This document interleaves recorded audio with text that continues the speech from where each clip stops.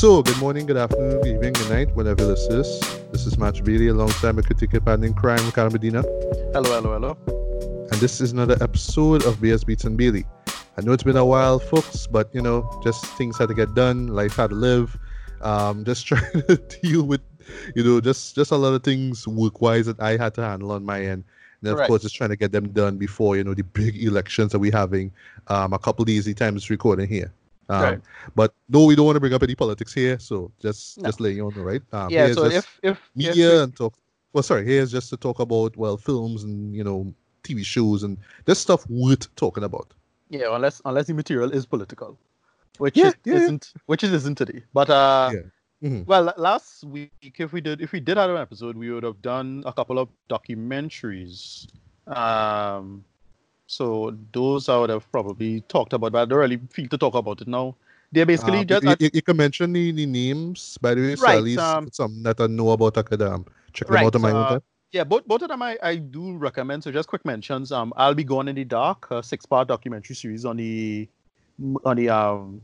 this guy's it's based on a woman who's writing a book about the I forget his name, the California Killer or something like that.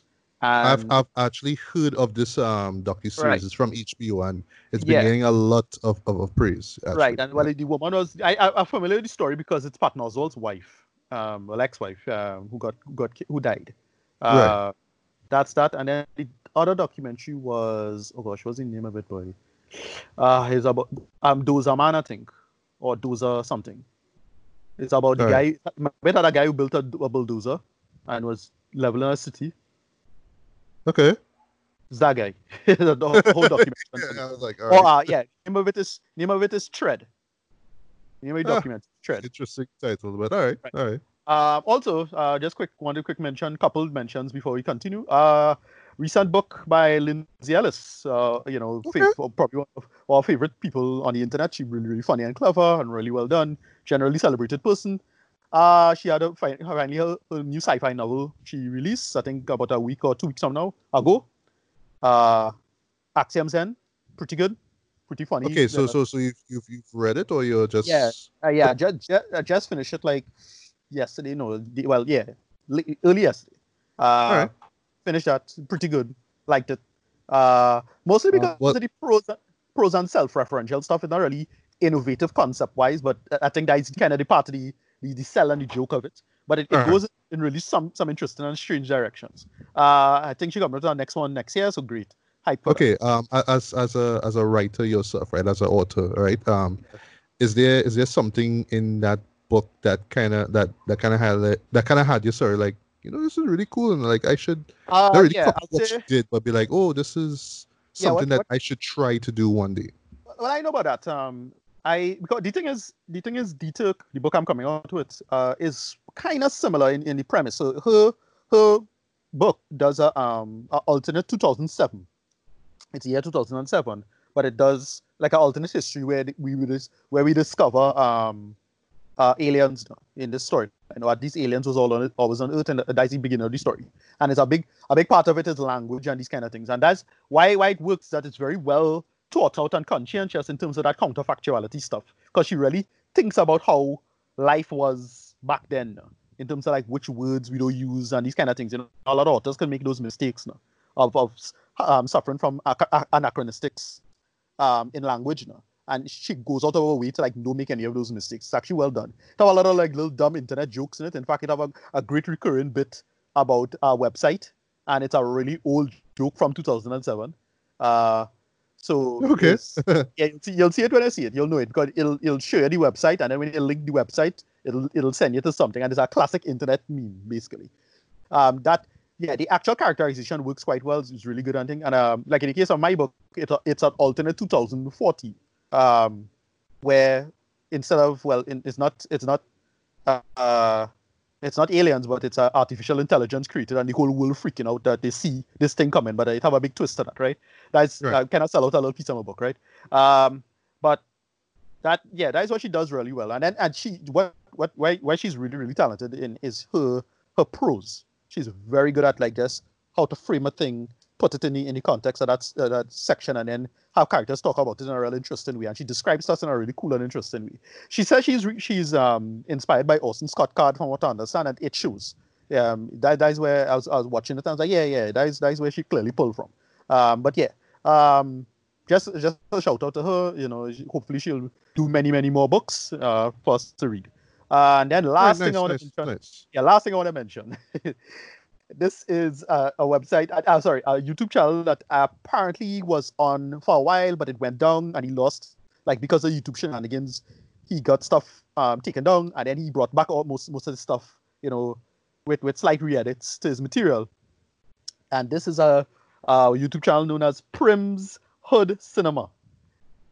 This thing is so funny. So basically, what this guy does do is that he'll review basically a kind of classic black movie, right? Right. Hood, Medicine Society, a bunch of movies. Yeah, he did about 20 so far, right? And all of them is classics, right? All of them, Set It Off, right? So it's always a black movie.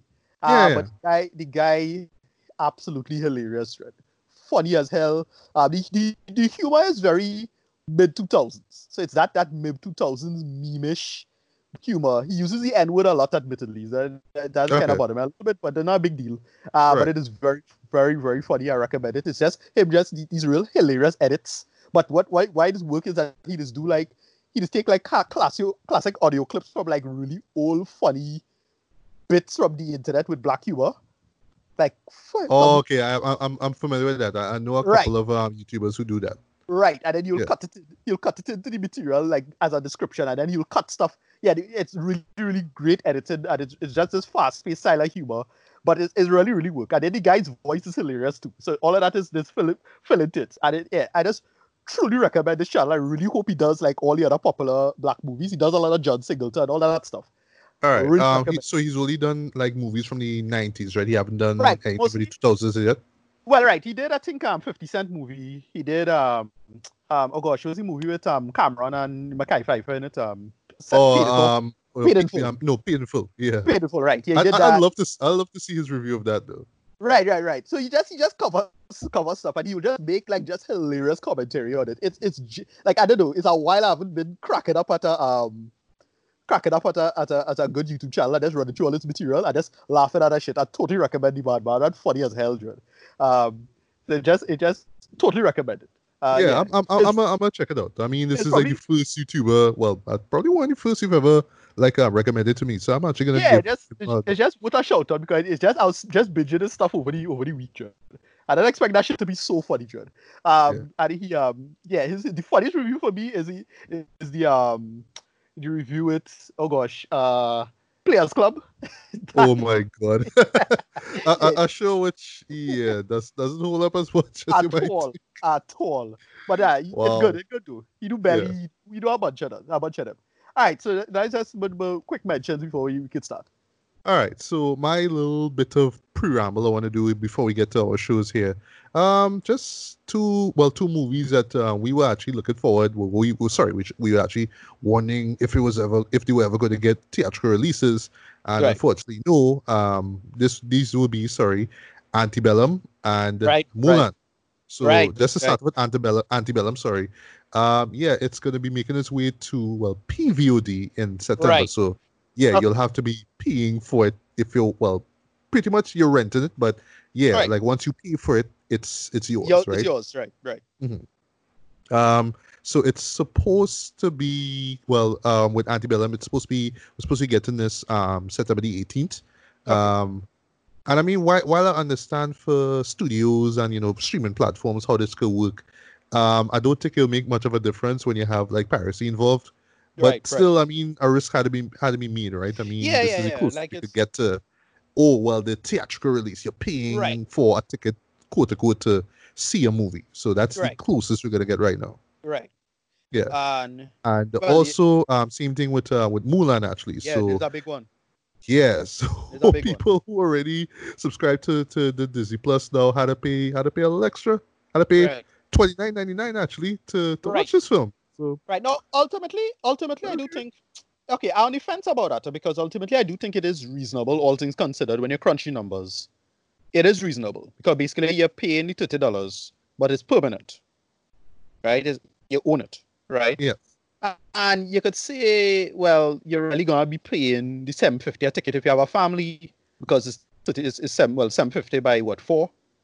So I kind of Rough. get like look, I could see the logic behind why they make this $30 call, but I still think it was I still would have probably go cheaper and just I would have probably go with a $10 or something like that. But I know it couldn't be free, right? It Yeah, I couldn't know, be but like some people might look at that like the dog is yeah, Mulan. It's one of the most highly anticipated movies right, exactly, of the year, exactly, man. So exactly. No, $10, come on. that's the thing. No, but you see, halfway, we could have a lot of people who wasn't really hyped for any of the live action Disney movies anyway. But you see, all of them was making money anyway. So Disney, I think Disney's calculation is on point, to be frank. Um, but yeah, there's a big one. And here's the thing: I think this is the first quarter Disney has been in the red in 20 years. Yes. I actually read an article about that actually, and Study that. yeah, boy. Whew. Study that. That is serious talk. So, like, all Huh. right, I get why Disney do what they do. I can't be mad at it. I mean, they had to do what they do. Like, I can't be mad at this. I mean, well, the next one is the next domino is Tenet. That's the only that's the next Yeah. one. But Tenet, remember what I said about Tenet? It's kind of exactly what happened, which is they're just gonna release it everywhere but the States. Like, just do that. Like, that's Yeah. exactly what they should do, and that's what they're going to do, which I fully agree with. Like, let the Americans wait. I mean, they don't effing up put COVID anyway, so you know. Yeah. Just do that. I just wish that we were one of the, I don't know, 40 or 50 countries that get in the show, but Right. Well, no, what I apparently heard, not. yeah. What I heard is that because I know Venezuela gets in it. I think so, right? Or I see Venezuela on the list of to be announced or to be decided. So that might be a thing. But I feel we might get it. I think so. But we on the low end of the listener. Because problem is that we just always all of our pipeline stuff just comes straight from America, from what I understand. Right. So that is why I'm not sure, because again, there's all of this networking politics shenanigans going down that messing up thing. And COVID really exposed all the little weaknesses in the system now, all the little chinks and weaknesses in the armor. COVID kind of sipping through and breaking apart now. So you get to see all of that. But that's about it. Yeah. I mean, Yeah. this Mulan thing is a big deal though. Like, yeah, it's No, a big one. it is. So So they really wait. yeah. So here's hoping that we do get to see it Right. in September, that and Antebellum. Right. Last thing last, but this is just me talking a little bit about YouTube. Trailer actually dropped Tuesday, right? The time's recording here. Just want to mention it briefly. Judas and the Black Messiah. Yes. This This is actually one of the Fred best Hampton. trailers I've seen Yes. for In a while. for 2020 Yeah. for a while though, for a long while though. I love the pacing of it. I love the tone of it. I love just the emphasis on Black Power and all that kind of stuff. With Yeah. Daniel Kaluuya playing Yeah. real life figure Fred Hampton. Fred Hampton, right? Yeah. And I made the Guy joke that right. Also, well, he's the chairman of the Black Panther family. Yeah. Party. Sorry, I almost said family. Lakeith Stanfield is in it as well too, and Yeah. I love the moment where you're seeing Daniel doing his speech, like he's doing that chant, and Lakeith just kind of watch him like, dude, you Yeah. okay, boy? You okay? Yeah. And then Yeah. he looks across to the audience itself, and I made a joke on Facebook. I say around the 29 to 30-second mark, your black fist will turn into a middle finger, Dread. Cause then you see Homeboy Dread from Breaking Bad and Game Night, the white fella, I Right. forgot his name. I'm like, Right. fuck this dude, Dread. God. Yeah. Just And I don't know what he there for. So when you see him, it's like, God, Yeah. boy. I really okay. So couple of things that notable about this. The director Shaka, I forget his last name. Yeah, I forgot it too actually. I don't want to see Young director. Nah. Shit. Oh God, what's his my name? But I do a little quick Googling here. All right, this would be Shaka King, right? This is his Shaka King, right? feature film studio debut. Right. So that's interesting that they get this like relatively new young director coming through. I have no idea what this guy about. I've never seen anything of his. I have to do some research now. Yeah. Yes, and Ryan Coogler is involved as well. I forgot to mention that. Right. Yeah, but okay, so this was one of the projects that I knew Ryan Coogler wanted to do going forward, because I know he wanted to do this. He wanted to do one based on, it had a famous cheating scandal in I think is in New Orleans. A famous teachers cheating scandal that was kind of similar to the movie that we watched with Hugh Jackman. Oh, But like bad education. Okay. right. But it was a different type of cheating, a different corruption scandal. But it was a famous corruption scandal involving a lot of black students. And they wanted to do a movie about that, and then he wanted to do a Mansa Musa movie, which would be really fascinating, but that will require an insane budget, right? Yep. Um, Yep. right. But this one I knew was on the roster. He wanted to do something on Fred Hampton. I knew this was coming, so I was like, oh, okay, this is what it's looking like. And yeah, I agree. Really impressive trailer. Holy shit, this had me pumped. Yeah. I probably Same have here. me pumped since Widows. Probably one of the last big thought trailer. Now Widows I Yeah. liked a lot. And of It's a course, movie I Daniel defend Kaluuya was in it, and in it as well. Yeah. he Yeah, almost stole the show. I must say that he almost stole the right. show. Yeah, no, Widows is a movie that had some issues, but is ultimately a movie I defend. Yes, I me too. enjoyed Me it too. for what it was. Hmm. Right. So I really hope they do a good job with this. I really hyped for this one. Yeah, the Shaka Yeah. King fella, I just look up his stuff, see what's going on with it before I see it, and then to get a semblance of what in for. So yeah, Right. hype. Right. Right. And guy's name is Jesse Plemons. I always Yeah, Jesse forget his Plemons. name. Right. Yeah, And also they Matt Damon. say that we're going to be getting this in theaters next year. So Right. all right, we'll see. We'll see. Yeah. Right. So yeah, as I say, we want to do some. Yeah, we'll cover a little bit of TV. It have a premiere of a little show that I was waiting for a little minute, for a hot minute, I should say. This is the new Star Trek animated series. We have not had a Star Trek animated series since Star Trek the animated series, Yes. called Star Trek: The Lower Decks, and Right. this is derived from a very popular Next Generation episode called The Lower Decks, which was basically, well, what has happened if you see the Nobodies, right? It was an episode Okay. about the All right. Nobodies. Yeah, Yeah. and it was these four characters, and they basically used that as a working template to make an animated series. It is from, well, my boy, Mike McMahon. He has been doing some hot business for me for a while. And well, from what I understand, it was heavily derived as well from something called TNG Season 8.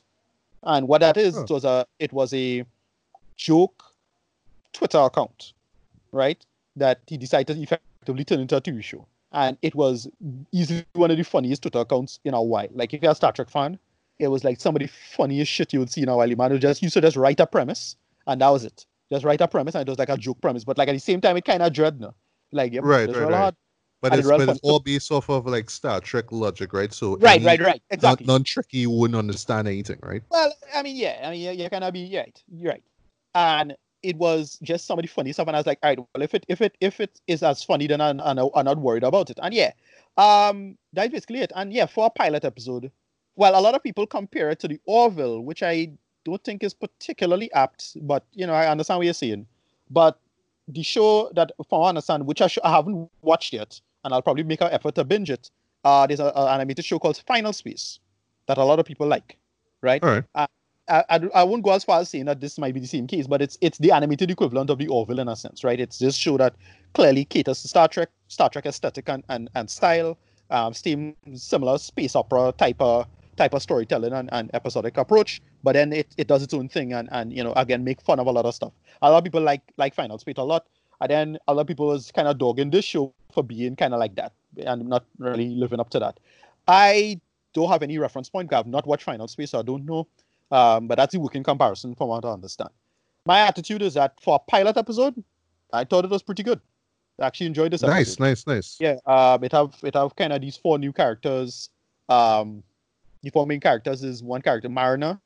This is I forget. I'm gonna just type in just actress names, but yeah, is Mariner, Boimler, Rutherford, and I think Tenny is her last name. These four characters, three humans, and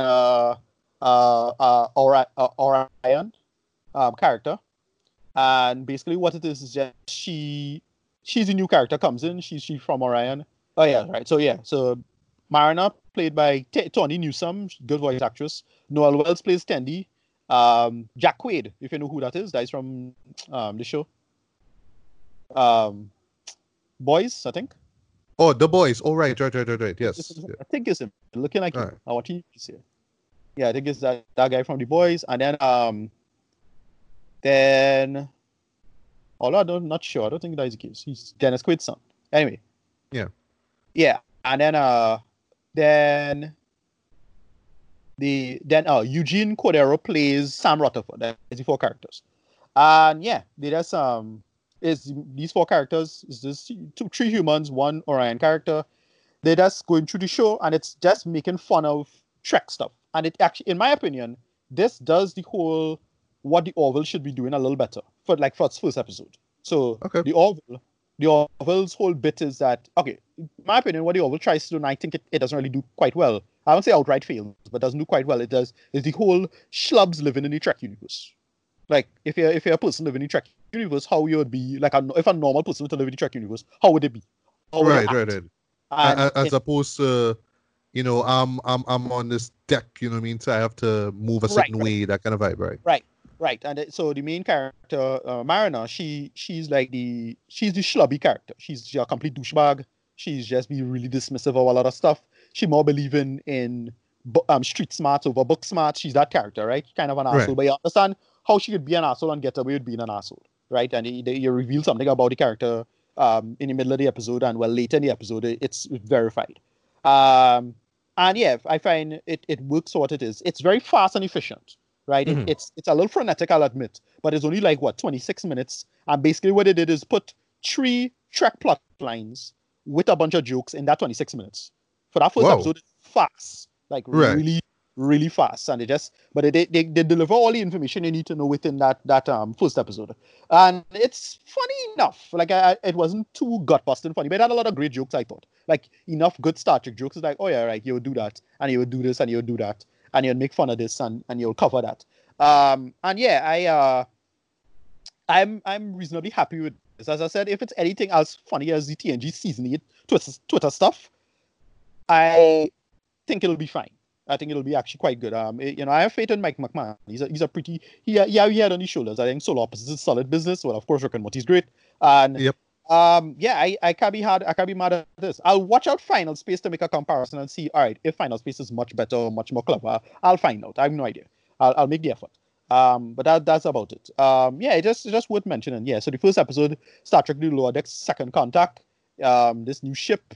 The opening is actually quite funny because the opening is kind of similar to like TNG or more like Voyager, but then they do a bunch of like bits in it. So like you'll see them like accidentally hitting something, or they run away from a battle because like that is not their job, right? Yeah, that's the old joke now, and it's like an engineering ship kind of thing, and they make fun of a lot of great Star Trek stuff, like little small things like, okay, the episode itself is have this massive crisis, but like when everything's done, everybody like, all right, well, that's just this week. We saw. Right, because making fun of how Trek have all this insane traumatic bullshit that's going to people, but people just act as if, well, we can move on, no big deal. Yeah. That kind of stuff. Right. They make fun of that. They make fun of a ton of stuff. Holodecks, what you'll be using on the holodeck. If you were to have a holodeck, what you'll be using it for. Yep, they cover that. They cover everything, and they make it work for our first episode. So I'm reasonably hyped for this. I actually enjoyed the first episode for what it was. It's very fast, I'll admit, but it does its job reasonably well. So I recommend it. All right. So dumb question, right? Non-Trekkies, will they appreciate the show, or do they need to go in knowing at least a bit of Star Trek, especially TNG? Yeah, well, it's one of those. No, I'll admit it, kind of not for everybody, but yeah, I think you can jump in and enjoy it because it's funny enough. But yeah, it's for Trekkies because like a lot of the jokes heavily rely on, what is a Batlet and what is Romulan ale and what is blah blah blah. These are the normal bullshit, right? And making fun of it's really right. It's a little esoteric, I'll admit. It does a lot of that, but it's funny enough. It just most of the non-Trekky stuff is just kind of this is gags, is physical gags, right? And right, it's that like this whole bit with a spider, you'll see, right? Okay, which is good. Yeah, but it for the 26th episode, it is a tough job to pull that off, and I don't think they really like balanced that yet. Which is, a Trek episode is about an hour, right? Or let's say 15 minutes or so. So to put, and that's already hard to do. Like Trek usually is an A plot and a B plot in an hour. This had an A plot, a B plot, and a C plot in 25 minutes, and and jokes. So it had a lot to fit and a lot to do. So that's why I felt they didn't really spin all those plates particularly well. But for the most part, I think it was fine. Because I can't be mad at any of this, right? For what they try to do and it's very ambitious in that sense. Well, you know how I feel about the Orville. Again, I'll watch Final Space. I haven't given that a chance, so I'll see if Final Space is any good. But from what I understand, Final Space is quite good, so I'll give that a chance and see. Oh well, this is like nothing compared to Final Space. But if it's anything like Solar Opposites, we'll probably get some good stuff. So cool. Yeah. All right, I'll probably wait for it to finish. Well, the season to wrap up, and then I'll just do a full dive into it, or just probably watch it weekly, like I assume you are going to do. Yeah, it's a nice. Is it? You think is it because it's short now? It's like it's 26 minutes. So you can just pop it in and you deal with that quick. Right.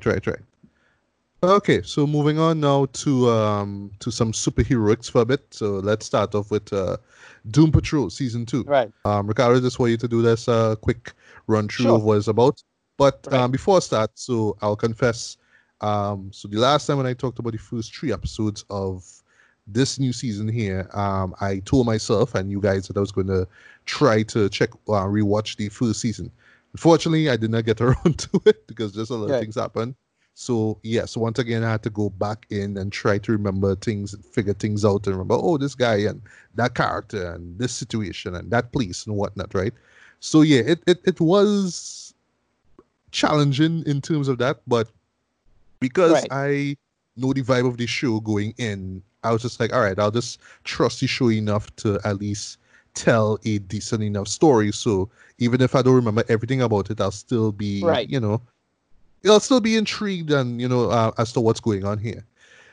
But did it work though? Did it work overall? Well, I'll get to that in a bit. But Ricardo, what is in a nutshell season 2 of Doom Patrol about? Right. So season 2, they continue straight from the events of this is 1. They get their ass saved, and you kind of find out it builds itself off of one of the big events, so the big reveals of season 1, which is Niles has a daughter. Yes. Right? And what they decide to focus on this time is, basically her arc. And I wasn't feeling this season until that final episode, right? And then that final episode kind of duped as well. So here's the thing. I did not watch over season 1 as well. And I cannot remember why these characters got so small. I think it's because they were in the painting. I think so. Because this was, if I'm not mistaken, this is how, the last season ended, right? With them. Yeah, I vaguely remember this. Right. So they got out the painting. The other 2, I forget Alan Tudyk's character name. That would be, that would be Mr. Nobody. Mr. Nobody, right. His character is still trapped in the painting. He's still in the painting, stuck with his he had a colleague as well. I forget the colleague name too. Sad. And basically they focus on this season, they focus on the daughter. Almost entirely on the daughter. Where it's all about, apparently the daughter have imaginary friends and powers. She have a kind of similar power system to how Jane does work, kind of, but a little different. And this one focuses a lot on there's all the women. I think they focus a lot on the women on this one. So the daughter, they focus on the actress. They focus on Rita. Yeah, and then they focus on Jane a lot. Jane had a big arc. It took me a while. Like Jane's arc was the most aimless until the last reveal about her. And then I was like, oh shit, that was like, I now understand what the hell going on here. And then that's pretty much it. And they all these 3 characters they focus on. And Cyborg has a little side thing they do, but the woman, he gets involved with a woman, and that woman is her arc, really, it's all about. And then Larry Trainer, Negative Man, he has a lot of stuff to do with his family and his mostly his children. And memories and regret and all that stuff like that, which kind of dragged, but still was pretty good stuff. And yeah, that was pretty much it. It was it starts off with the daughter, and her power set is kind of strange, but she has somebody called the Candleman, I think. The candle maker. Candle maker, right? And he was like kind of controlling her. He's kind of this big devilish kind of figure, similar to that big bad guy from Suicide Squad. With you okay? I thought he was going to talk about Raven. No, Right, right. Enchantress I thought brother. you were going to talk about Raven father for a bit or something like that. No. Well, no, is yeah, is no Enchantress brother. Can't remember that. All right, that figure, right? Yeah, You know, yeah, it's Suicide Squad. Sorry, right, we kind of forgot, right? right. And yeah, that's pretty much it. Just focus on these 9 episodes, and they keep it's a character driven season, right? I'll say, well, before I want to at the start, I just quick mentioning this season is weaker for one real simple reason: no Alan Tudyk. Thank you. No Alan I Tudyk. thought I was the only one who was thinking that. Yeah, Alan Yeah, Tudyk. Alan Tudyk. Um, you know, his commentary was like so clever and funny and made it yeah, work. So that's why I was like, nah, wait, that kind of hold back the show. But it didn't kill the show, nothing. Eh? It's just like it's different now. It have a mhm, different tone to everything. It's a little dour, but it still work. As I said, I wasn't feeling most of the arcs, like, especially like the one arc I thought was not going anywhere, and then they revealed what the ending was about, and that was Jane's character and what she was about. That was right. interesting. That was actually Mhm. like legit interesting coming down to the end there when they revealed that. And then the ending has a really sudden ending. I thought, wait, episode 9 is the ending? I thought I'm missing an episode. And it's like, no, that's the finale. It's like, all right, they kind of hit me a Titans kind of vibe going on, you know. Yeah, Where they go on, where we go and see the finale next season now. yeah. You know, the actual finale. Which I hate, by the way, because Yeah. but I'll get to that in a bit. But yeah, Right. Cliff, he had an okay arc with the daughter, but it was really similar to season 1. But I get where they was going for with Cliff and the memory stuff. And again, when Niles confessed to them last season and him trying to address a lot of that stuff. Um, but I felt this stuff didn't really go much anywhere. And then yeah, that's it. I think that's it. But they had a little side stuff that really worked and it was funny. The best episode for me is the baby episode. Right, so a certain character has a baby, and it's oh yeah, absolutely yeah, yeah. hilarious. It is, it Absolutely is hilarious. actually. What I work, and then they had some space stuff that was kind of cool too. That was okay. But Hmm. yeah, this one was not as engaging as season 1, only because Alan Tudyk wasn't here.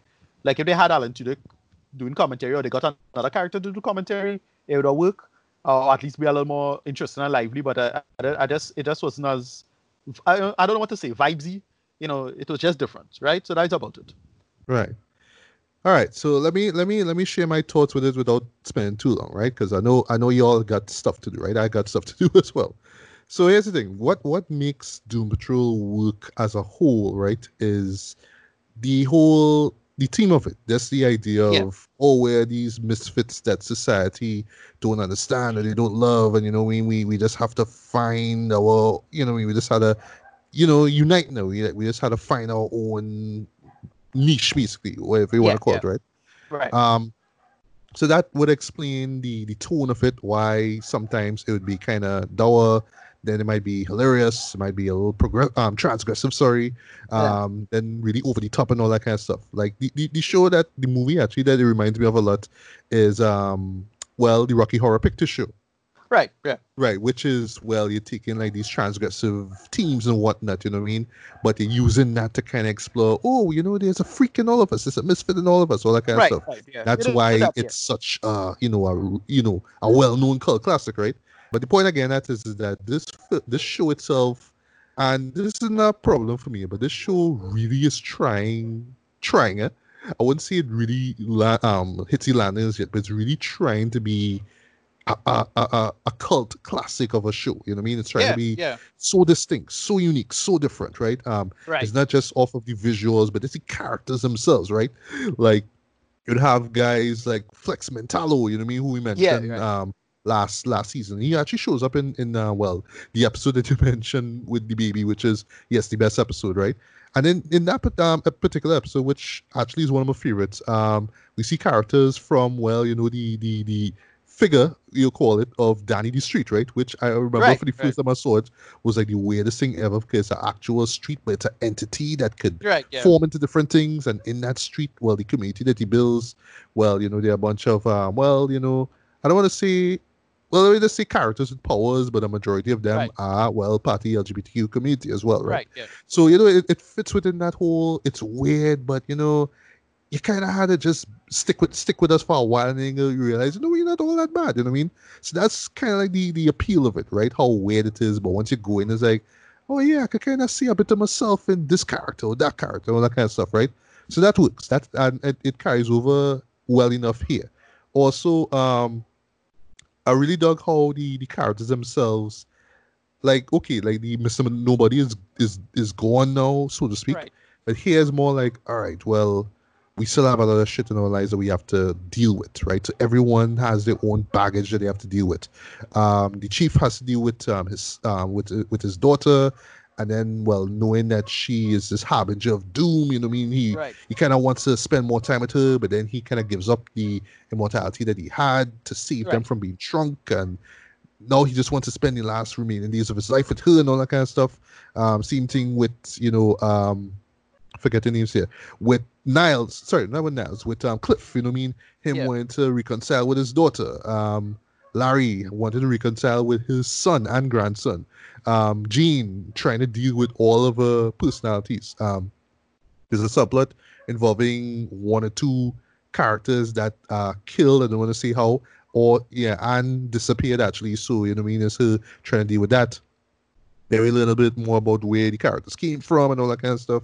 So yeah, in a nutshell, and but the one that I felt kind of didn't go anywhere was the one with Rita, because it's this Right. thing involving her mom, right? Who we learned in the first season was real pushing her to be this big actress, and they give us this reveal of her mom, and you know it kind of shatters her and all that kind of stuff. Yeah. How she finds out about it is in that same episode that we talked about, and Right. yeah, it's some weird, insane stuff, but it works. Right. But the aftermath of it is where things got really, really weird. But overall, very entertaining. I really don't want to spoil anything beyond that. But yeah, to me, this was the weakest arc. And have Right. one and it kind of went on with her being involved in a play, but she was going to play the character that she actually is, you know what I mean, and what happened in a particular town. I think it's near the end of season one, so it kind of just went there, right? So that's what it is. But I dug that the show was just like, all right, cool, characters, sorry, super powered characters dealing with shit. This is what they had to deal with, right? Cool. Here's the problems with the show now. Now to go deep into problems, right? Once again, not seeing too long. As I said before, no Mr. Nobody Dread.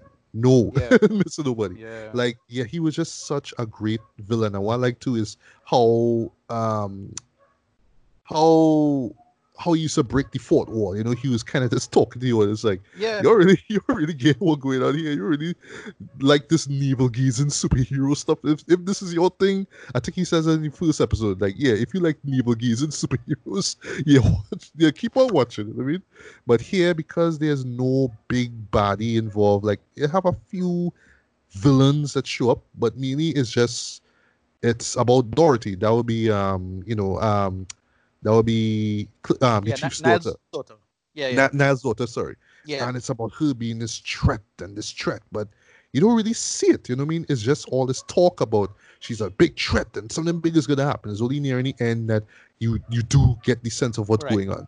There's a moment where I was just like, dude, what's the point? And this is where Yeah. she actually leaves. Now she jumps on a spaceship, goes to space. Great moment actually, but the way how it ends, where um where Niles literally sacrifices Cliff, you know what I mean, in order to keep his daughter safe. Great moment to stop off Yeah. at, only within the next episode to show them back on Earth moving normal. Yeah. Like I thought he was going to stay in space. Can you say he's not going back home now? But I didn't mean that he was going to go to some theme park and this is where the finals episode takes place. I'm like, what? You know what I mean? Yeah. But yeah, but really, really what brought this episode, what brought the season down for me was just our overall lack of focus. It just Right. felt like it was just trying to tell a bunch of stories without really having something central. Like, okay, if it's about Dorothy, let's see Dorothy undergo this transformation where she becomes, this Right. big thing that everybody talking about. Like, cool, you have this stuff with her and the candle maker. That will be this entity, this imaginary friend inside of her.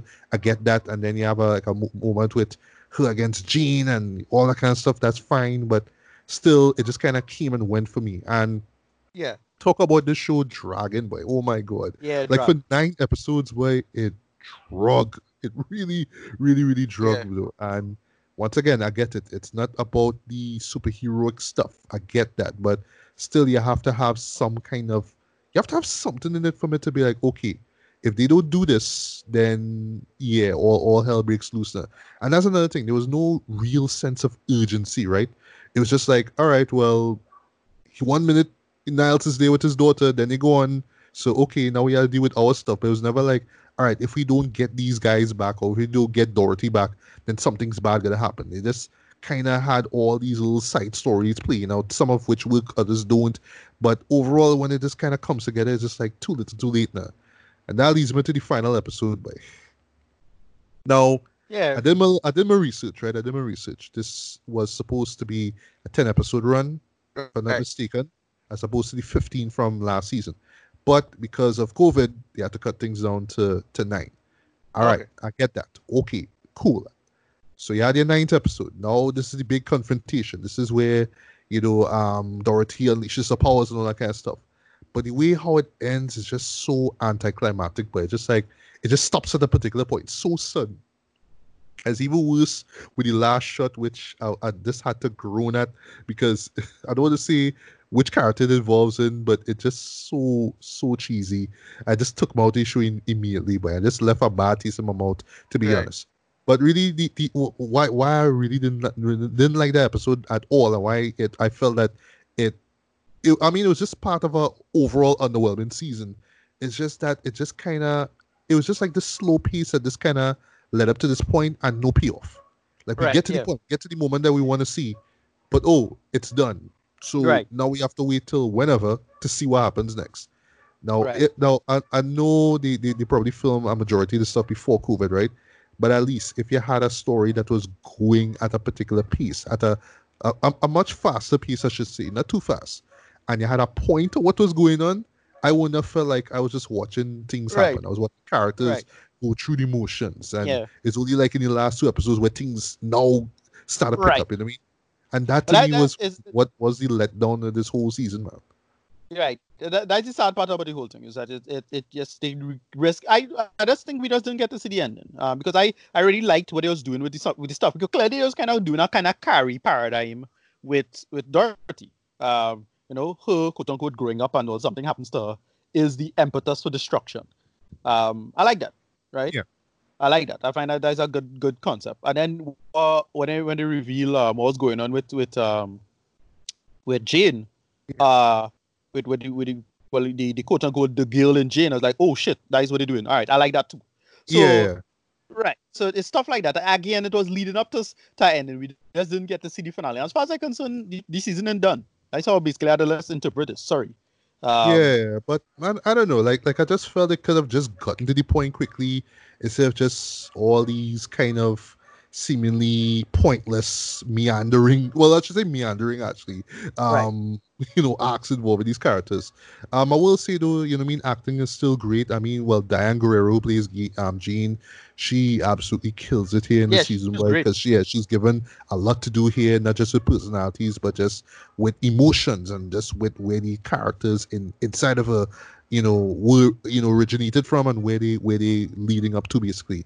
I was kind of let down by the final episode where we kind of see Jean, you know what I mean, how she was from the beginning and what led her to becoming the Jean that we know now. Right.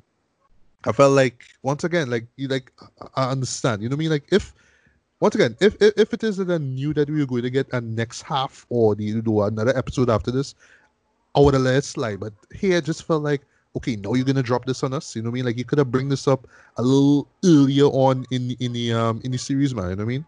So as a whole, right before we get to your last thoughts and rating, I dug what the show was trying to do as far as the formula goes. Giving us these dramatic look. Giving us a dramatic look at these freaks. You know what I mean? These misfits basically, and I like that, right?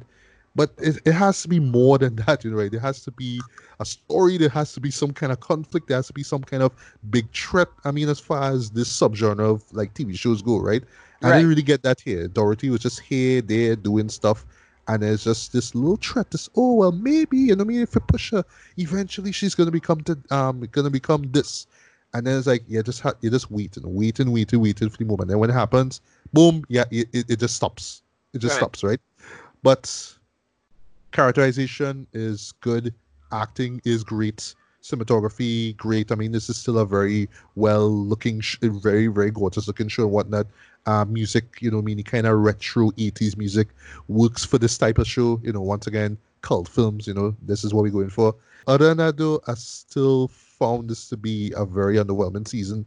Not just because of the short season that we got, but mainly because kind of a lack of focus, not a big threat, nothing to really keep you engaged other than, oh, these are characters that I like, and I like when they go through the motions, but that's just it really. And it's only near the end, it was like, oh, well, we really have to tell this story, and it's like too little too late, man. So not saying it was on their part that they should have rushed things, they could have rushed the final episode, but still they could have gotten to the point way quicker, man.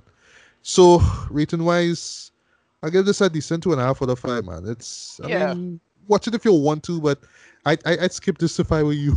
Or just wait till the next season comes up, which Right. of course will be, you'll see what happens, how this season would have ended, and then you can just kind of watch everything from the very first episode, because I recommend doing that, and then just leading into that new season. I think that's the best way to kind of watch this. But this one kind of felt aimless, kind of didn't really go anywhere for me, and it's even worse because I did not watch the first season. So that's my thoughts. But your last thoughts and rating? Yeah, 7 out of 10 for me, and mostly because it just it have no anecdotic. B, it's just didn't tie. Like, I get the feeling that the final episode would have tied stuff together, because I thought episode 9 was tying stuff together. It was, but it just stopped, and I got hungry. Yeah, so whatever. It's like if episode 10, other see this, well, whenever they clearly do the Titan stick, right? So it gonna be the quote-unquote season finale as a season premiere kind of thing gonna happen most likely next time around, hopefully, right? So we think, I don't think the show get canceled or anything like that. I think, once COVID blow over, we should be fine. So that is it. All right, so keep it with superhero shows again. Let's talk about Umbrella Academy. Okay. So you didn't. So I did not watch this. No, I didn't watch this. Yeah. So all right. So my initial thoughts of the first season is that I enjoyed it for what it was, though, but I felt that, well, in this case it was just 10 episodes. I felt like it did seriously drag, though, because we were talking about like close to 60-minute or 55, 60-minute episodes. Right. A lot of drama, a lot of downtime. You know what I mean? But a dog, and this is me going into this world for the first time ever, right? So, you know what I mean? It dragged a lot, though, but I got where they were coming from. So I wasn't blown away by it all that much, but I dug the appeal of it, right? And and for me, I kind of wanted more action, but then it's only afterwards I realized it's not that type of show. Well, not exactly, right? So unlike Doom Patrol, I actually recapped the first season of Umbrella Academy. Why? Well, simple. Season 1 of Umbrella, 10 episodes. Season 1 of Doom, 15. Come on. Right. 10, 15. Right. So, yeah. So, I took my time with it, right? Just kind of watch it, like probably a couple episodes a day, all that kind of stuff, right? I didn't binge it, right? Yeah. Even this new season here, I didn't binge as well, which is probably why it's taken so long to talk about it, right?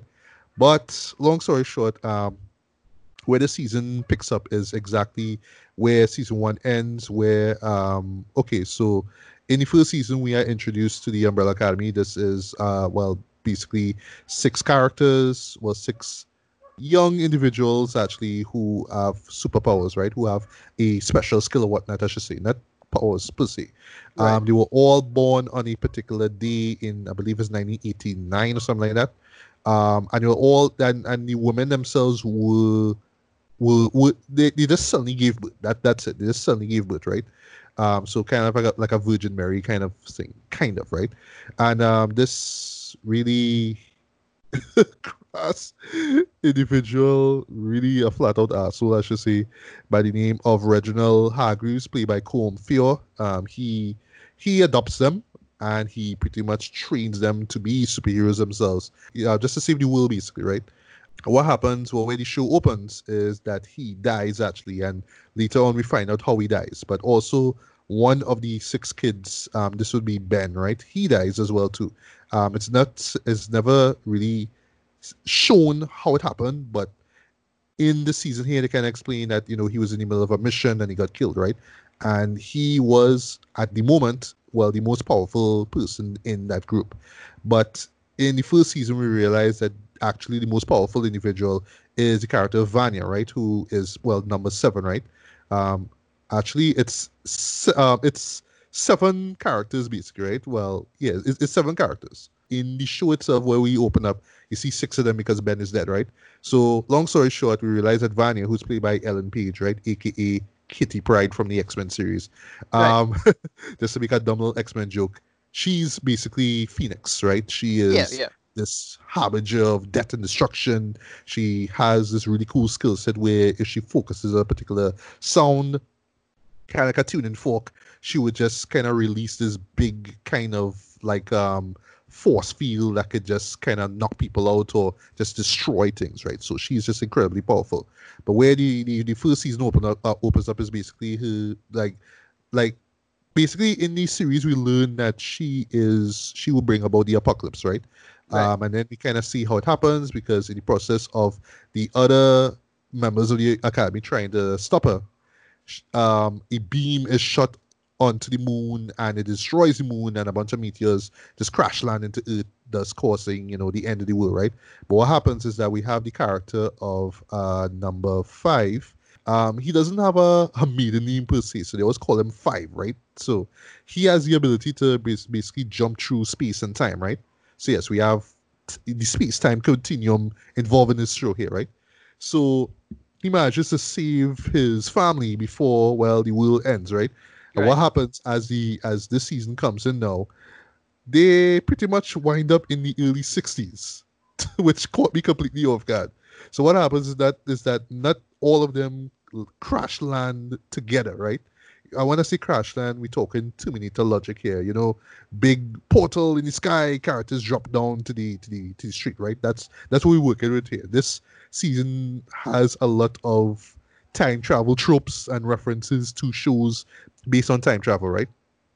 Right. Which might tick some people off. Could be like, yeah, I see this already. I know where this going. But the way how they make it work in the story, I actually dug. But anyway, so characters kind of crash land, but the problem is that they crash land in different years. So some characters will land in 61 or 62 or whatnot.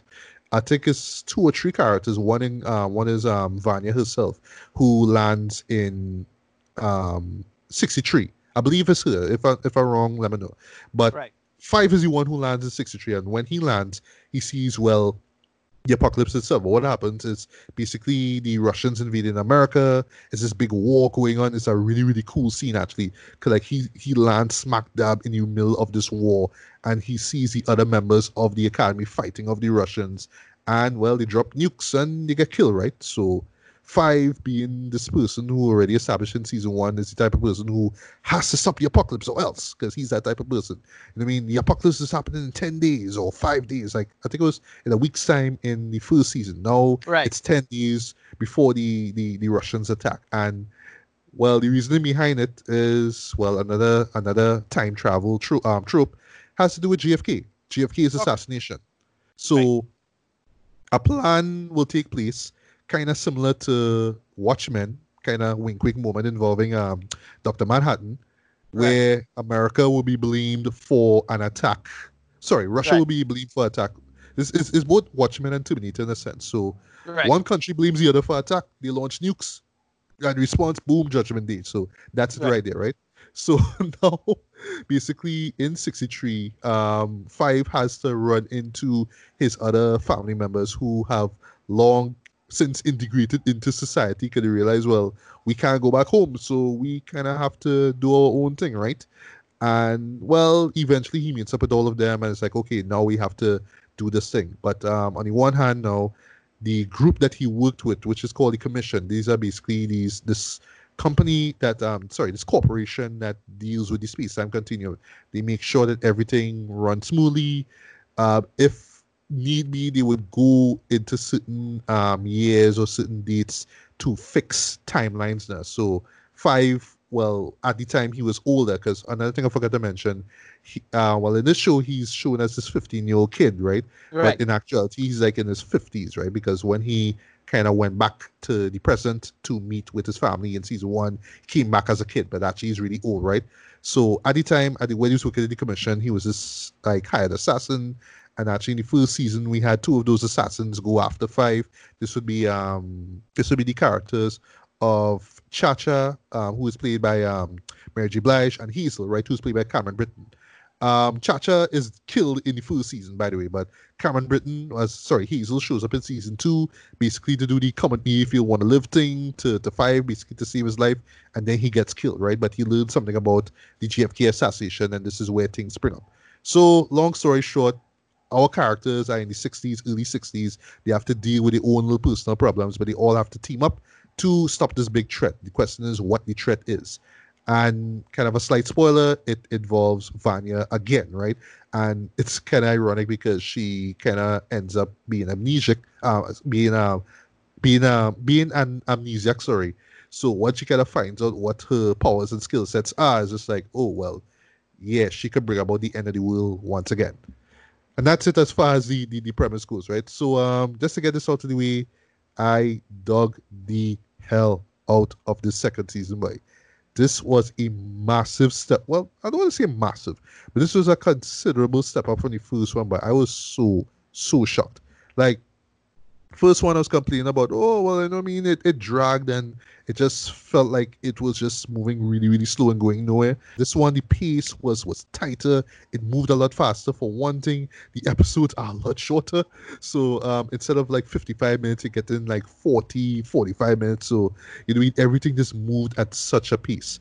And what I love too is that it wasn't to the detriment of really what the show is about, because like Doom Patrol, it's about the characters themselves. It's a very character-driven story. Yeah. It's about, yeah, you know what I mean? I have these powers, and, our dad was a dick. Like, he really was a dick. Like, almost to the point that you wonder why he adopted them to the first place, because he just kind of, he wasn't, like, torturing them or anything like that, but he kind of subject them through a bunch of just mentally breaking them down now.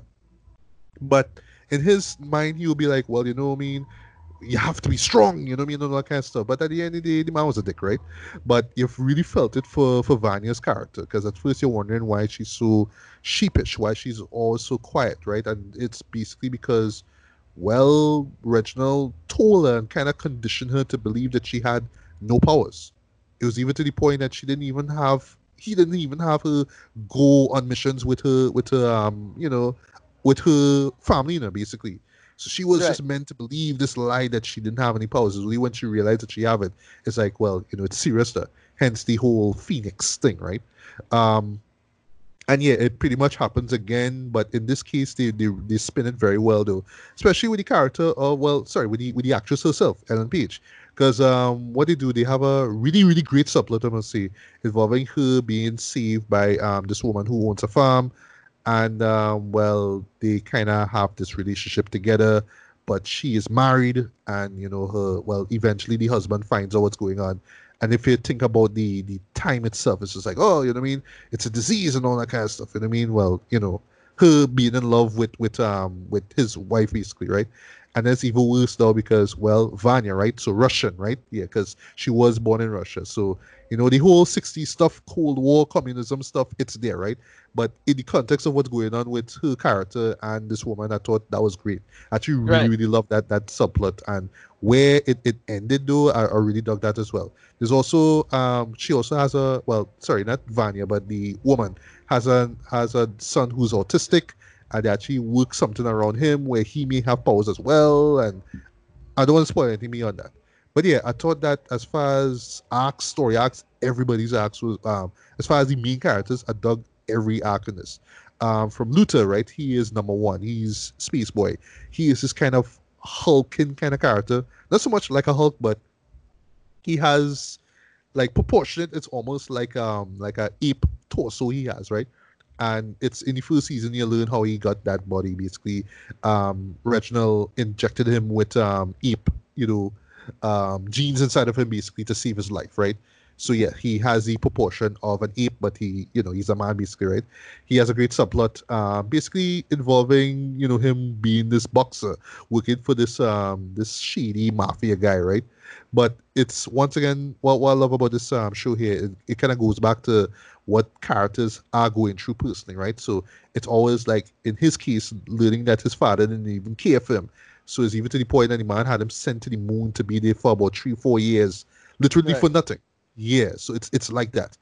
We have Diego, aka number two. He's a guy who, he's just able to well, his skill says that he has these special blades and he's able to throw it. They're able to curve at a certain trajectory. So think oh gosh, this guy from think Bullseye from Right, Daredevil, right, except with right. blades, right? And his thing is just that he's always trying to live up to his father's expectations. So in the first season, he's this vigilante, while pretty much everybody else not about that superhero life. He's still fighting crime, but it kind of comes back and bites him in the ass. Basically, I don't want to say how. You have to watch your first season.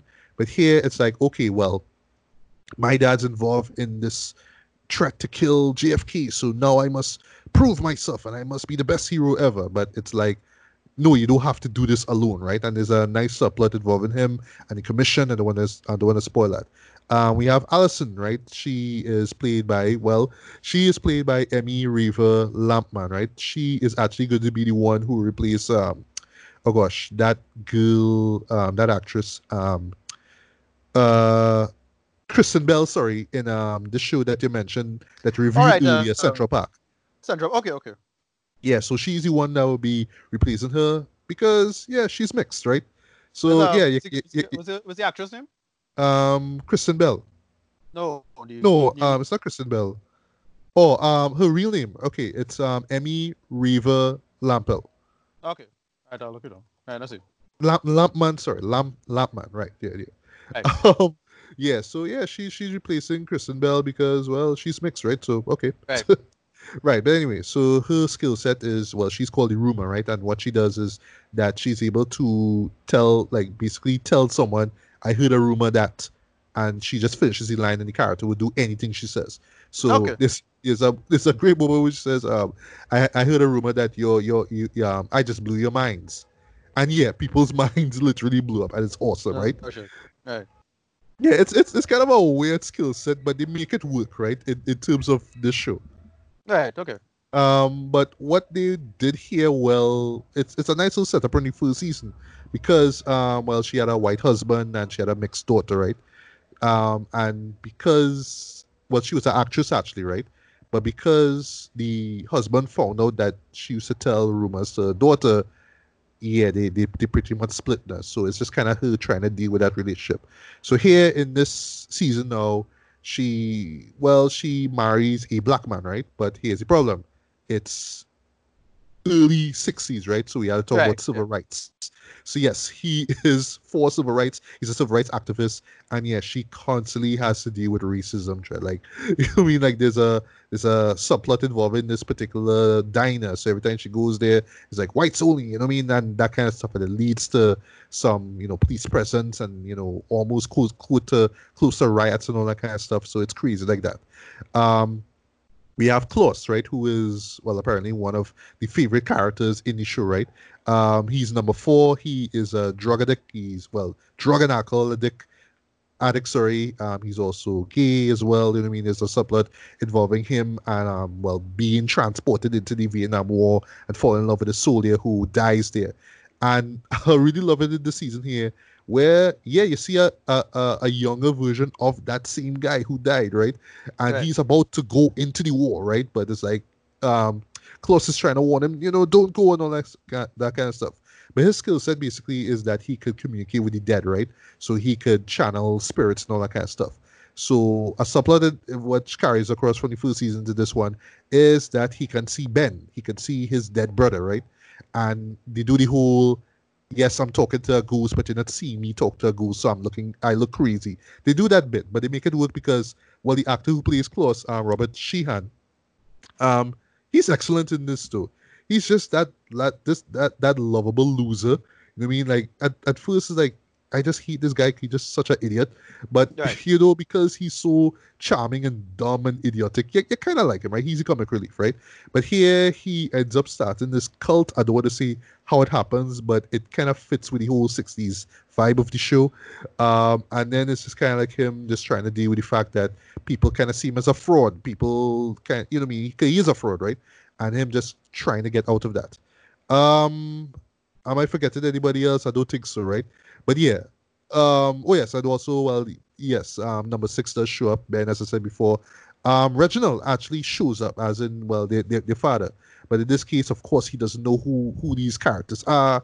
And yes, he is involved in a plot to assassinate JFK. But what they reveal around that leads to a third season, but I don't spoil anything with that. So positives, right? I dug the cinematography. This is a really, really gorgeous, really shot, well directed show. I mean, I dug the visuals for this, the colors, the 60s aesthetic. It also has great choices of music. You know what I mean? Most times the show does admittedly rely a little too much on music. Like every fight scene must have music, or every Right. action scene must have a Billboard hit song or whatnot, right? But it still works in giving it its own style, right? Yeah, this show is stylish to the core though, but it has a lot of substance to it, and it's just mainly on these characters and them having to deal with the situation here. As far as the situation goes, as far as the premise goes, I really dug this. I dug how urgent it felt. I dug that it's pretty much the Days of Future Past scenario, where Right. characters from the present go to the past and you have to change this and alter timelines and all that kind of stuff. And yes, they do draw on other familiar, time travel tropes and whatnot, but I didn't mind it at all. It was just like, yeah, it's a nice little reference to this show, like the Back to the Future, Terminator, and all that kind of stuff, right? And just the pacing of this, I thought was excellent though compared to last season. It just kept me engaged. And I mean, you have your dramatic moments, but you also have your humorous moments. You have your little goofy moments as well too, but it didn't take Right. away from the urgency and the threat of what's going on as well. I really, really dug that. And yeah, when they took these characters though, you know what I mean, especially like with like I say with Allison and Vanya and those characters, and just related to the race relations and just sexual orientation in the 60s at that time, I thought worked as well. And yeah, I mean, I was really amazed how great the season was though compared to the Right. last one. This was a case where I was so happy that I did watch the first season out for me to get into this one.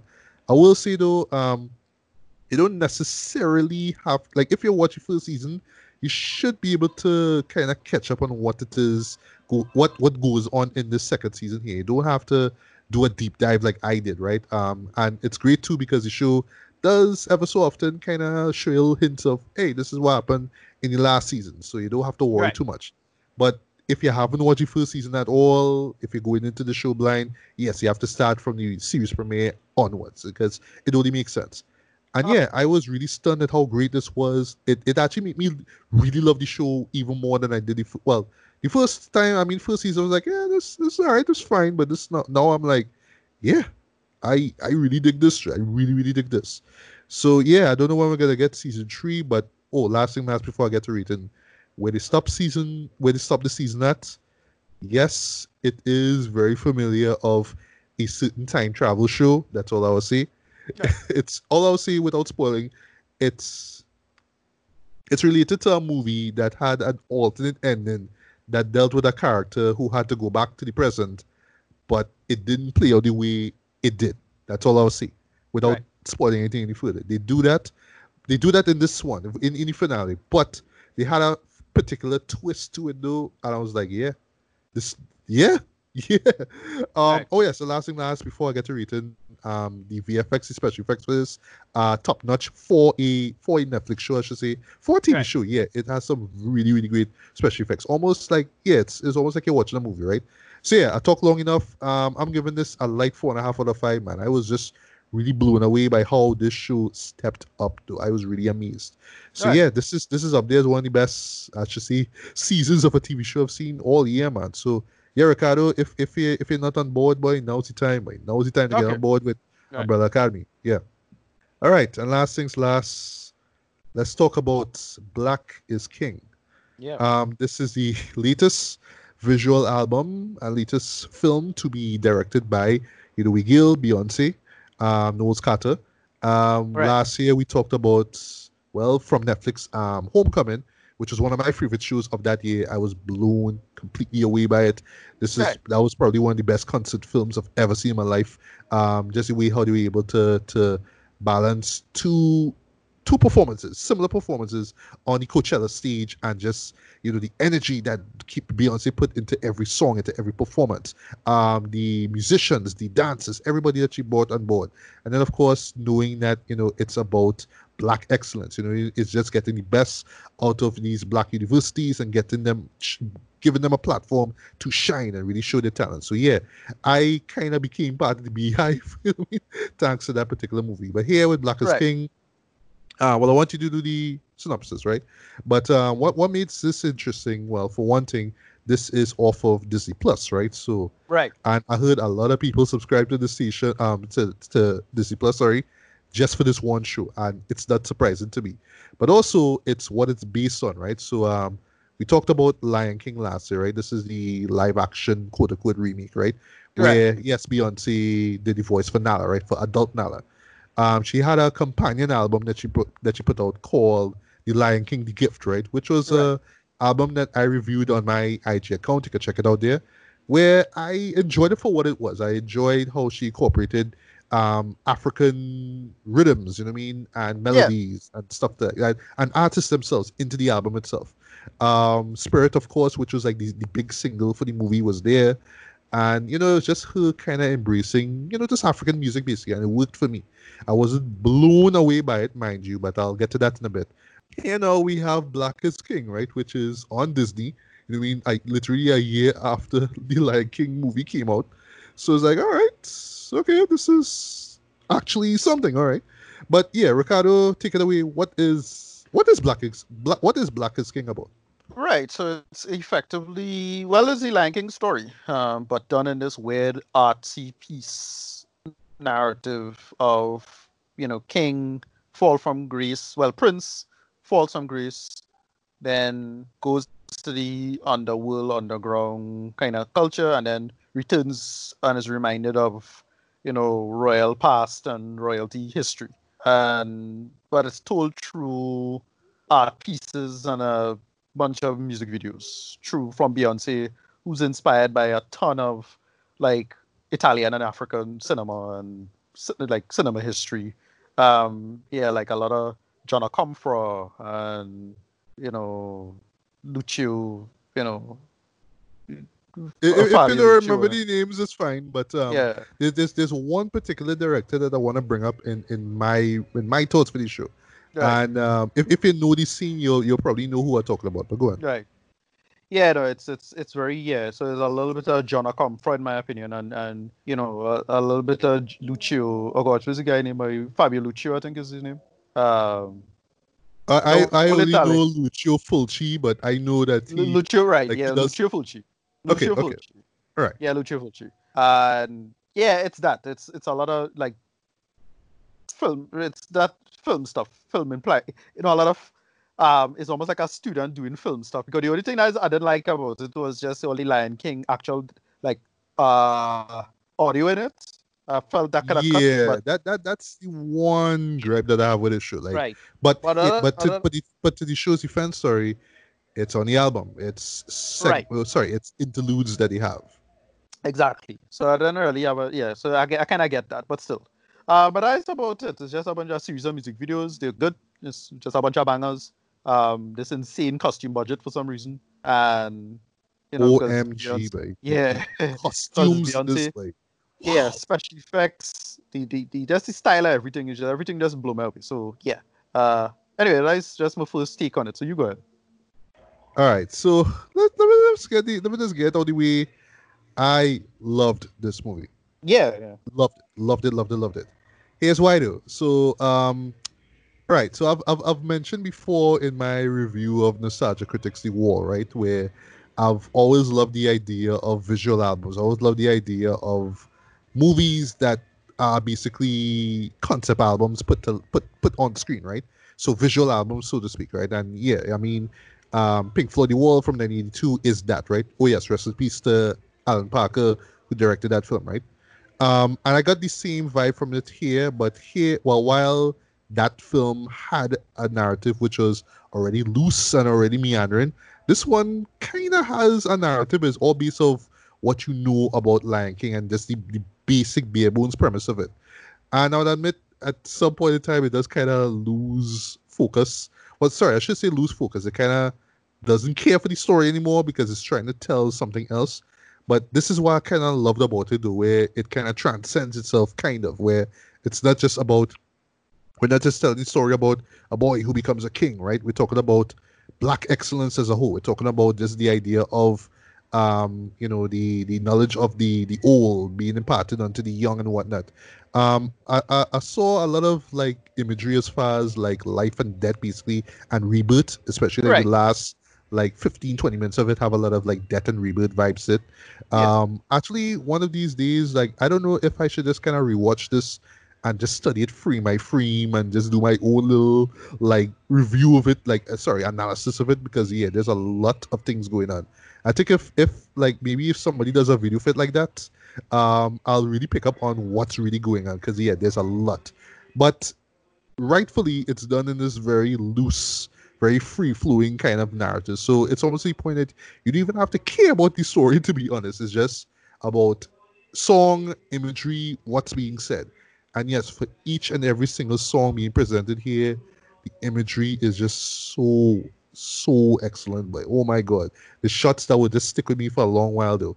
And as someone who honestly wants to do a film like this one day, or well, wants to do a visual album one day, I was just like digging the shots by the cinematography for this, wondering, oh, where the lighting, how they do the lighting for this, where did they shoot this, how they get all these people to be involved here, the camera work, what camera they use, and all that kind of stuff. So yeah, I don't know about you, Ricardo, but while I was watching this, but I was just like thinking about the technicalities of of these segments. They're like, how they shot this, all that kind of stuff. Yeah. Um, Was it was it was interesting for me. I was like, well, it's fine. It didn't have anything that was mind blowing, but it's still, yeah, it was there. yeah, like well, I admit, I mean, it's not the most incrediblest, right? Thing that has ever been made on God's green earth. But as far as how am I, once again, just similar to like what I said about the Pink Floyd review, how am I able to take this song that you just normally hear on your headphones, like, yeah, this is a nice song, but how am I able to take that and really create these grandiose images there and really make it stick out to you? In this case here, how do we promote black excellence in this, right? How do we really show the fact that yes, being black is great, you know what I mean? And yeah, I thought that they succeeded like very well with this too. I know for some people they might find it to be too much of a passion project. Like, oh yeah, what I mean, it's just Beyonce just trying to have the best of the best of the best, you know what I mean, and making everything so great because it's Beyonce, right? You know what I mean? But it's not that it's about her. At times it may feel like it's about her, like especially the what song? The song with Jay-Z in it. Right. Yeah. That would be Mood Forever, right? Yeah, this one is way like I mean I love the sequencer, I love it, right? But I admit at some point you kind of watch this thing like this is really about you and Jay-Z just showing off how rich Yeah. they Yeah. are, right? Yeah. Even a Yeah. great scene that I know will piss some people off with them having a white butler. I love that Right. Yeah. actually. I love that. It is yes, the show is all in your face, black excellence, excellence and black pride. I love that. But it's not like, oh, we were black, so we're superiors. No, it's more like, Right. no, we should be proud of who we are, Trevor. We should spread that proudness throughout the world and impart it to to the next generation basically. And that to me is what the point of the show is. No. No. Yeah. Yeah. I Okay. agree with all of that. It's still Beyonce doing like. I get it. I know. Right. It's all her. Right? She's Right. just to take a quote from Suge Knight. She's all up in the videos, right? It's that. But Yeah, and it's too much because too much of it is her, referencing herself as the Madonna, and yeah, I'd say no, but it's good production value. I'd say no, yeah, but yeah, it's yeah. too much of a thing project, dude. It's too much of a what you call a person project, a passion project, Yeah, it is a a vehicle. passion project, true and true. Yeah, It is, right? But it is. I mean, if we could be honest, it is, right? But it's what's put into it though. That's the amount of detail and effort yeah, and yeah, money and we put into it is just jaw dropping actually. Let me just talk quickly about just the stuff that I love, right? The costume design, OMG, yeah. it's just so much costume changes all throughout the show. I was wondering if Ruth Carter was involved in this actually, but Yeah. but she's not because she has better things to do actually, right? I guess. I mean, she did dress the characters of Black Panther, but whatever. But yeah, Whereas the costume.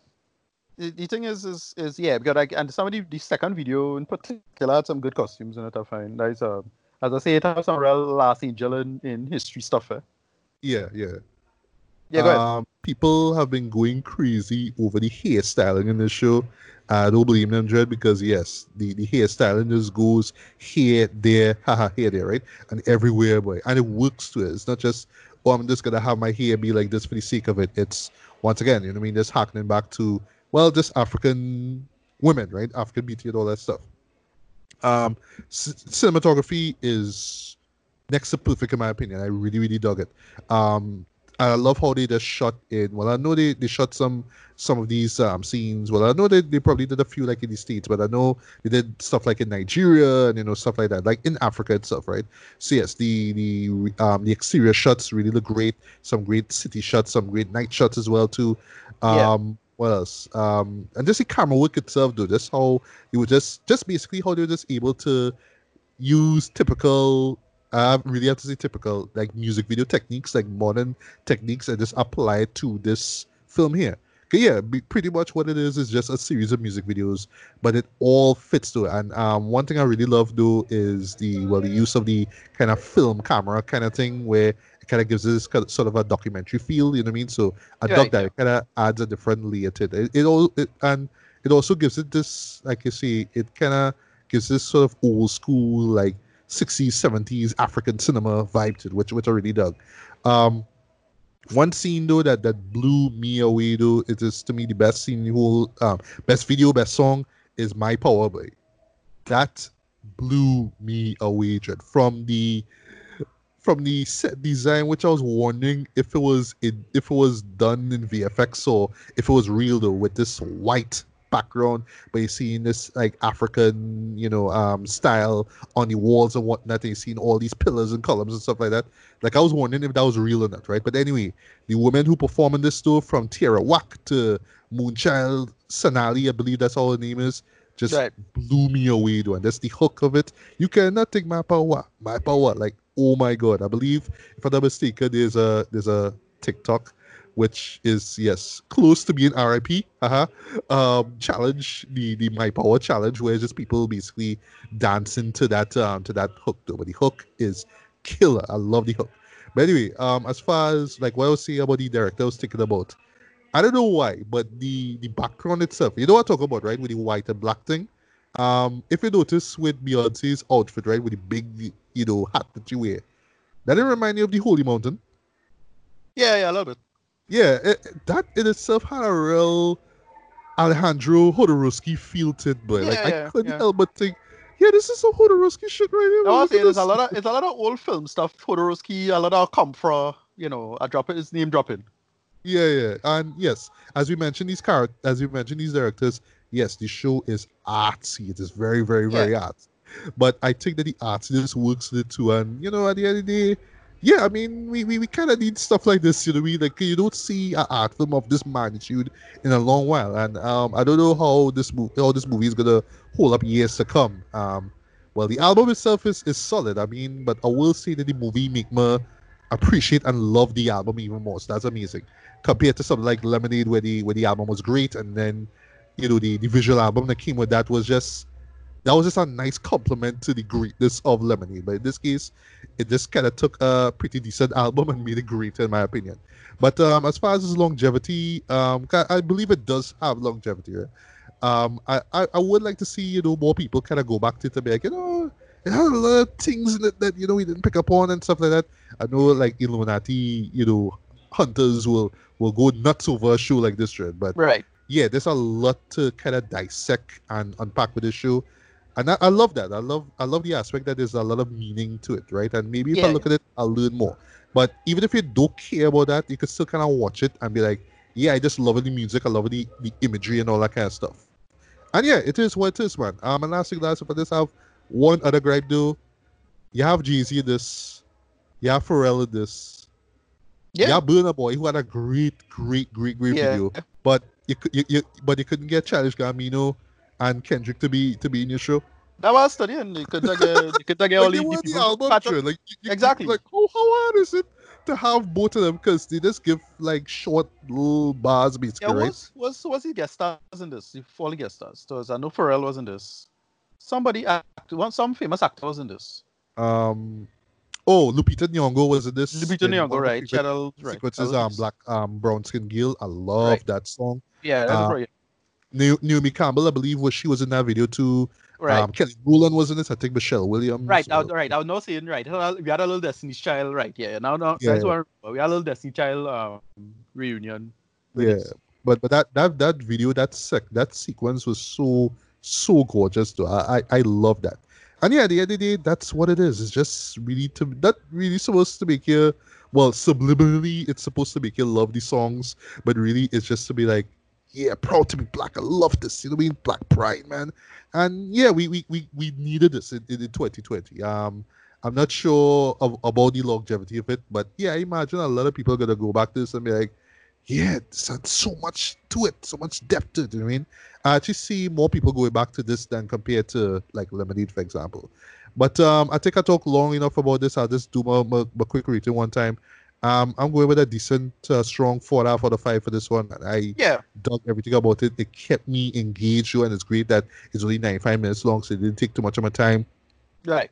Yes, it's Beyonce all up in your face, and well, me Right. personally, I don't mind watching Beyonce for 95 minutes, but still, yes, it's clearly a passion project. This may make or break your enjoyment factor of the show, but Right.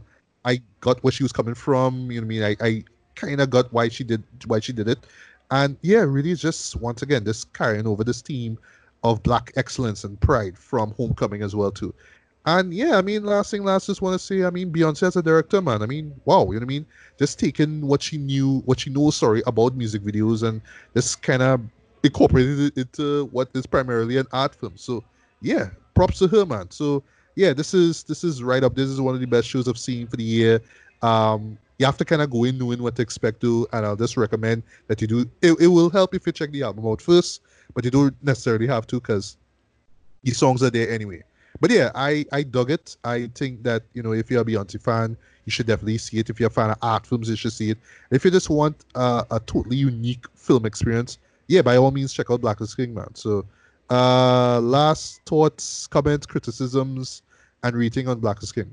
Yeah, no, yeah, give it a decent, score. I give it like a 8 out of 10, if it's anything. 7 out of 10, maybe. It just, it's too self-indulgent for me to enjoy it. And then if it was a little more, I don't know, vague in its material, and I didn't know it was so directly connected to Lion King, I probably would have enjoyed it a little more on its own merit for what it was. But because it's so much of a Lion King thing, like I get it, it's Disney. I suppose that's the trade-off they had to go with.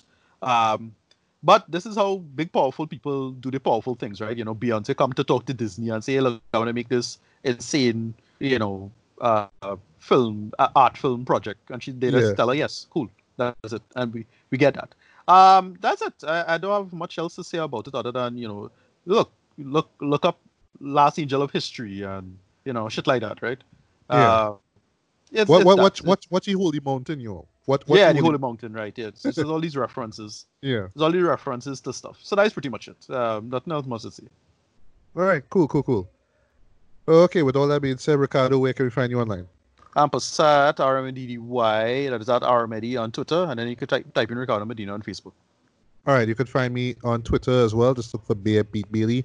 On Instagram, you could find me at Bears Beats and Bailey. On Facebook, just look for my name, Matthew Bailey, along with the Legally Black blog, official fan base, where you find a link to this podcast, as well as the ones that we've done over the past 5 seasons, including retrospect reviews. Just things to look forward to. We're finally going to talk about Stargirl Season 1, which should be wrapping up next week as it's recorded here. Right, so, yeah. I mean, all I saw was the series premiere, so I have a lot of catching up to do. So, thankfully, because Umbrella Academy and Doom Patrol are out of my way, I could jump into that. Speaking of superhero isms, there's also Project Power, which I really would like to see. Not just because of the cast, but also because of the premise. Basically, it's like what's the show? Limitless, but with right. Yeah, but with superhero superhero isms in it basically. So I dug that. Also, there's Transformers War for Cybertron Right, trilogy. yeah. Really good to You're check really out. good. There's Deathstroke, Knights and Dragons. I haven't seen a Right, review of it, but really want to Okay. check that out. I'll get Yeah. out a chance. And what else? I think there's the DC fandom thing, right? DC fandom that's coming up Right. That came later out. Yeah. this month, so it Right. should be good. I don't know what to expect. Yeah, good. They hype up a new Suicide Squad game from Rocksteady, this is what everybody was hype about. They was wondering what new DC project he was gonna do. Everybody's thinking Batman Beyond or maybe even Superman. I was like, nope, we're in a Suicide Squad game. I'm like, oh, okay. Yeah. All right. Well, it should be good. I mean, Rocksteady, right? So we'll see. And yeah, that's pretty much about it. So once again, guys, good morning, good afternoon, good evening, good night, whenever you listen to this. This was Matthew Bailey, Ricardo Medina. and we are signing off for another episode of Beers, Beats, and Baileys. So until the next one, take care, stay safe, in and out. Peace.